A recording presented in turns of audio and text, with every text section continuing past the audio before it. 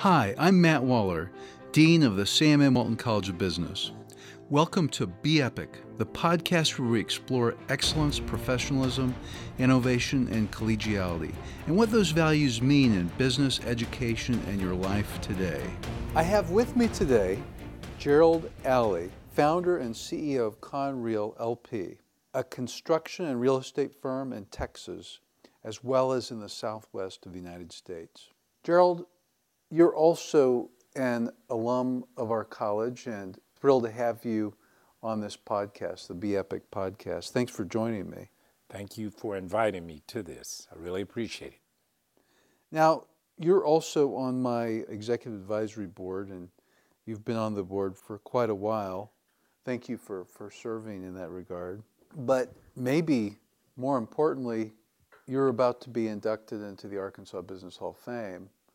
And congratulations on that. Thank you. Thank you. You know, there's only 4 people that are inducted each year. And as you know, we have hundreds of nominations. So it's quite a recognition of your tremendous accomplishments.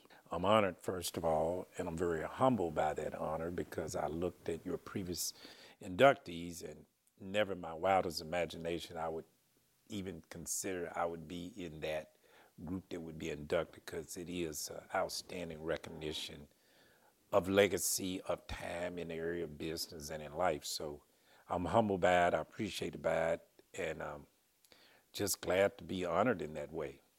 What city did you grow up in? I grew up in Pine Bluff, Arkansas, which you know is about 45 miles southeast of Little Rock, and grew up there all the way until I left to go to University of Arkansas. Matter of fact, celebrating my 50th year since I left from Pine Bluff to go to Fayetteville at the great age of 16. How did you decide to come to the Walton College? I know it wasn't called that back then, but... To be honest, my mother put a gun to my head.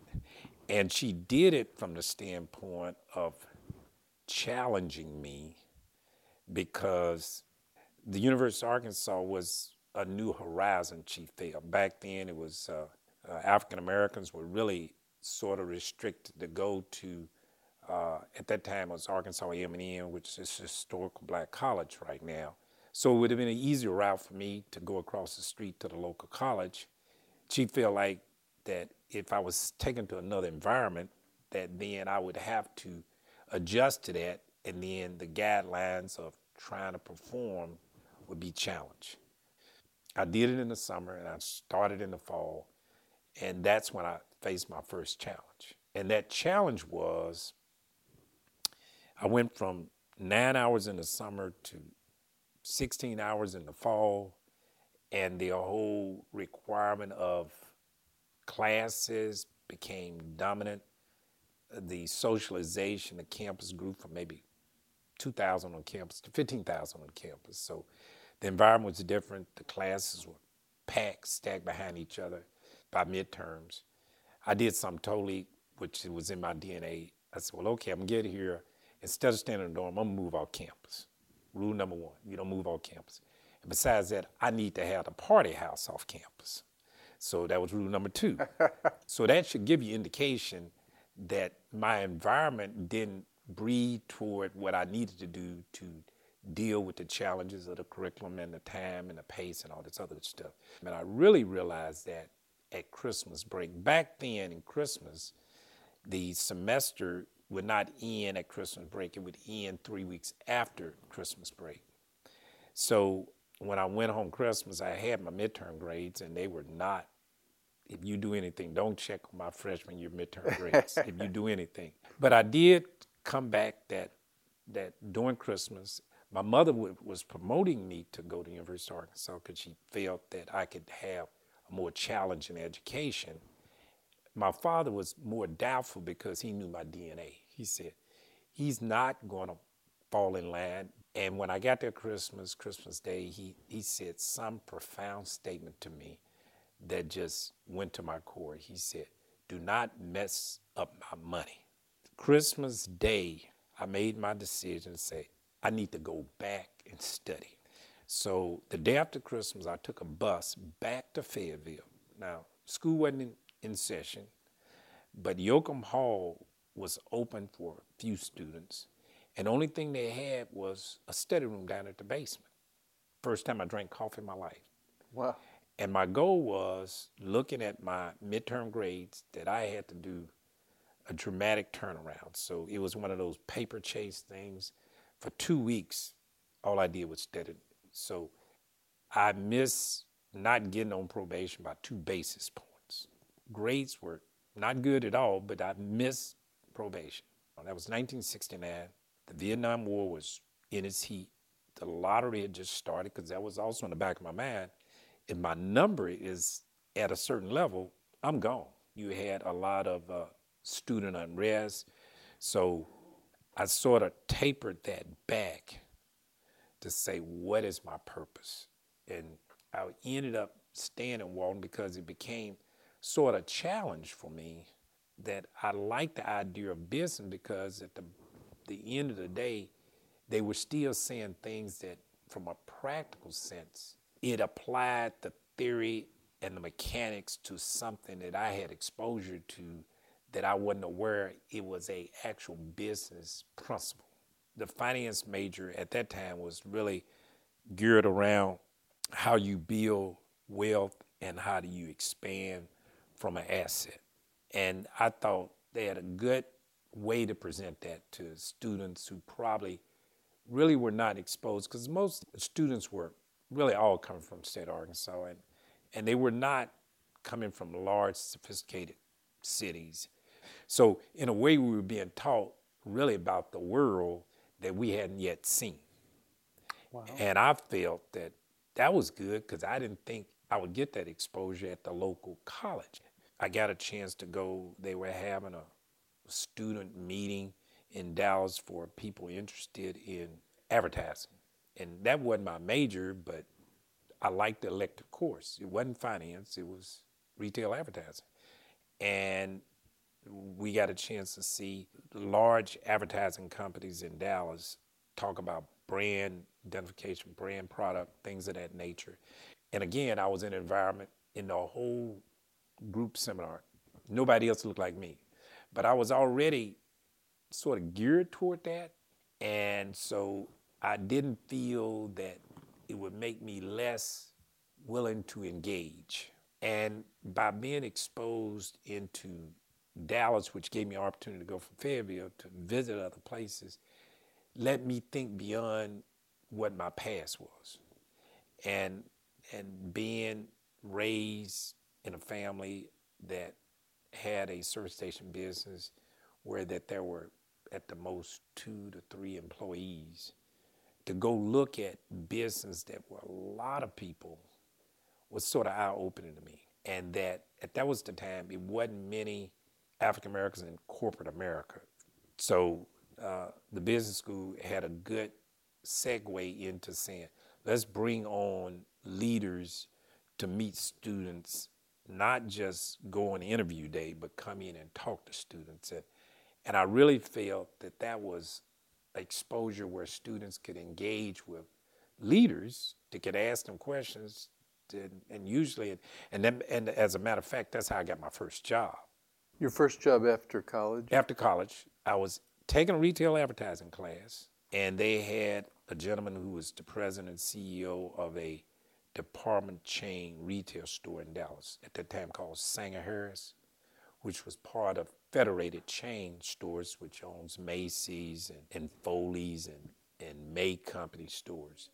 I normally, because I knew I was graduating and I was working full-time at the union, I was the manager of the union building at night, I normally wouldn't go to that class because I didn't need that class. That day I elected to go. And to my surprise, he was the president of this store, and I knew nothing about the store. And Dr. Ainsworth would always encourage us, whoever you meet, ask the question you really want to ask. So he was talking about his store, and he was looking for buyers to come in and buy merchandise.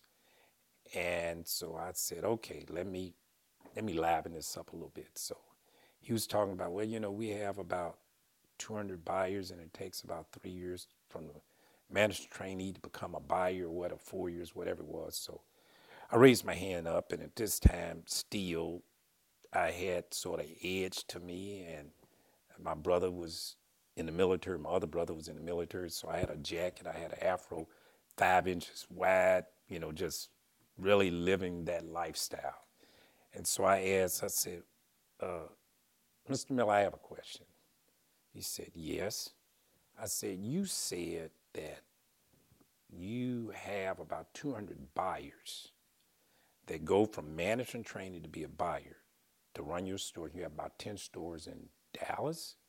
He said, that's right. I said, out of curiosity, how many of those buyers are black? Class goes quiet. He said, well, I really don't know. I said, what do you mean you don't know?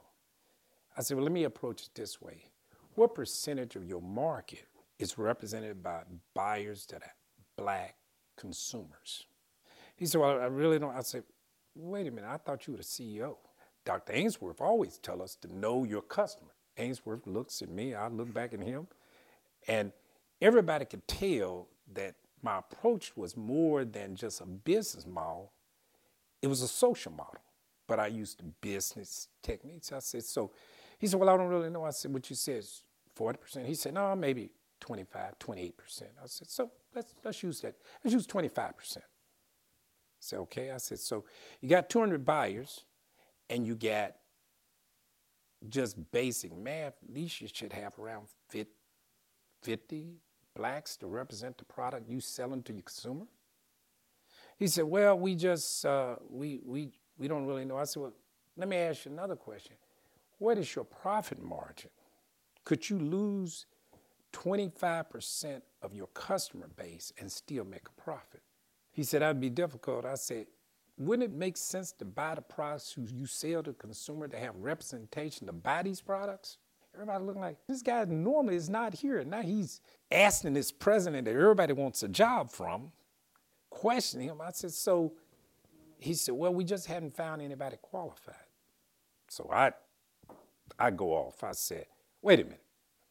You're trying to tell me that it's nobody, you're in Dallas, qualified to buy the merchandise that you sell to 25% of your market, nobody in Texas, nobody in the United States, nobody on earth? And he said, well, I don't mean they weren't qualified. They've been in the program, they just haven't become buyers. I said, okay. So you said earlier that it takes about 4 years. So this idea for them to make it from trainee to buyer probably hadn't hit your mind. It only hit you less than 4 years ago. Or why are they not buyers? I don't see how you would risk your profit. I'm feeling pretty good. I just chewed on a CEO. I'll never see him the rest of my life. So I'm walking out of the class, and he said, you got a minute? I said, yeah, I just told a bigwig where to go, right? And he said, have you interviewed with our company? I said, no. He said, well, if you don't interview, you never know the challenge. He said, why do you interview? I said, well, you all came and I work 40 hours a week. He said, what do you do? I said, I run the union building at night. He said, you run the union building at night? I said, yeah. He said, what do you do? I told him what I did. He said, if you had an opportunity to interview with our company, would you do it? And it dawned on me right then and said, wait a minute, I'm not a hostile guy. This is an opportunity. I said, yes, sir, I would. I went from radical to, yeah, I want a job. So he said, well, I'll get your name. We'll see what happens. 3 days later, I get a personal invite from Sanger Harris to come down and interview in Dallas. So I go and I work at Sanger Harris, and I work. They said, where you don't want to work? I said, I don't want to work in toys and women's lingerie. They put me in toys right before Christmas. So I did that for a while, and then they moved me up into men's clothing, and I started seeing that when we would be working in bullpens as junior buyers or assistant to the buyers, that there was time at work and there was time after work. And when it came, and the senior buyer would travel around the world, buy clothes to ship back, and he would say, okay, all right, we going do a happy hour. everybody come, Gerald, you stay in the stock room and make sure that inventory. So it became clear the ones that were moving, the ones were gravitating toward the boss. So I got pretty frustrated because I'm saying it's not about just doing the work. It's about the connection of who you do the work with. So I called my counselor, my mother, said, I'm thinking about looking at another job. And she said, what would other job give you? I said, I don't know. I'm not moving here. And she was big on education. She said, you don't need to find another job. You need to get another degree. And I'm saying, oh, Mom, I just got through Arkansas. I'm wow. Lady, are you crazy? I barely got out of there now. So I took her advice and I started interviewing places. Meanwhile, I was looking at another job, looking for other jobs. And, it rung true that says you never know until you're asked. So after applying to different schools, I lived north of downtown. I would catch a bus. Didn't even have a car, catch a bus. And I keep hearing people say, well, that's SMU over there. They say, oh, it's a private school. Number of rich kids go to school there. Even the people at Sanger-Harris saw it as somewhere that they couldn't get to. I said, well, I'm going to go in there and apply, but I got to have a different approach. So I go over to the MBA program, and I asked to speak to the director of the program, asked about it, and said, well, he's had somebody, but you want to wait. The lady was nice.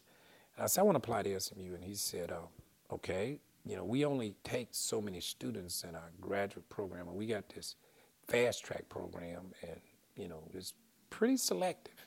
And he said, well, why would we consider? I said, because I can do something that you haven't been able to do. He said, what's that? I said, it's easy to make rich kids richer in a generation. But you as an education institution, what have you done about kids that don't have any money? He paused and looked at me and said, what are you saying? I said, there's downtown Dallas, there's North Dallas, and there's South Dallas. How many of your students come from South Dallas? How many people you know from South Dallas? But for you to be a true education, you have to prove yourself. You can take people who have the tenacity, the will, the capability, and the desire and make them a return on your investment. He looked at me like, so what does that got? How do we get in this conversation? You interviewing me, right? And so I said, I'll do this. If you let me in, I will assure you I will pay you back one day. He said, now we have one program right now that's for full time, and they call it Fast Track. You start in the fall and you go fall, spring, and summer. You can't drop a class. There's A, B, and you out. No relief. So, okay. So sure enough, late that summer, I go down in my apartment, open the mail, and I look at the letterhead and I said, this is SMU. And it says, you've been accepted. And I look down and I see the scholarships and stuff, and I added up the money and the grants, and I said, this is more money than I'm making right now. So I go back to Sanger. I said, how do I do this? I said, first of all, I need to carry myself from the summer to the fall. So I'm just going to go in with all my frustrations, forget those frustrations, and just keep my head down and work. I end up in the program. I remember the first day was 114 students. And the guy with the program said, look, we expect you guys to be leaders. You all come from good schools that gave you the mechanics. Now we're going to teach you how to be leaders. So after I finished, I started working for this nonprofit organization to help small business people. And that was sort of a consulting piece. After the experience at Sanger's, I really didn't want the big corporation vibe. And this is 1974, about? 75 then. I finished in 75. So as that happened, I got a call. This organization that was sort of representing small and minority business, people called me from Fort Worth and said, I hear you help small contractors do financing. and we're looking to fund something of an organization to do this. And I said, okay. I was the vice president of the consulting firm over construction. I would go to the president and say, we need to go after this project because we believe we can expand out of Dallas to Fort Worth. He said, no, I don't think we should because we know people over there. I said, I came in here not knowing what I was going to do, but you just told me not to run a race that I think I can win. You've given me the confidence I should try. I went back, I wrote the proposal. Sure enough, I win the proposal, and that's 40 years ago. Wow. So I believe that University of Arkansas prepared me for uncharted waters. It also prepared me for not saying, well, if it didn't work right at first, that the die is cast. I mean, it's sort of like you don't know what your life is until you try it.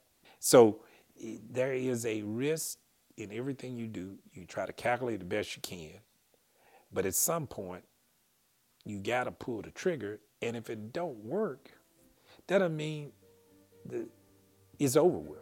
It just didn't work that time.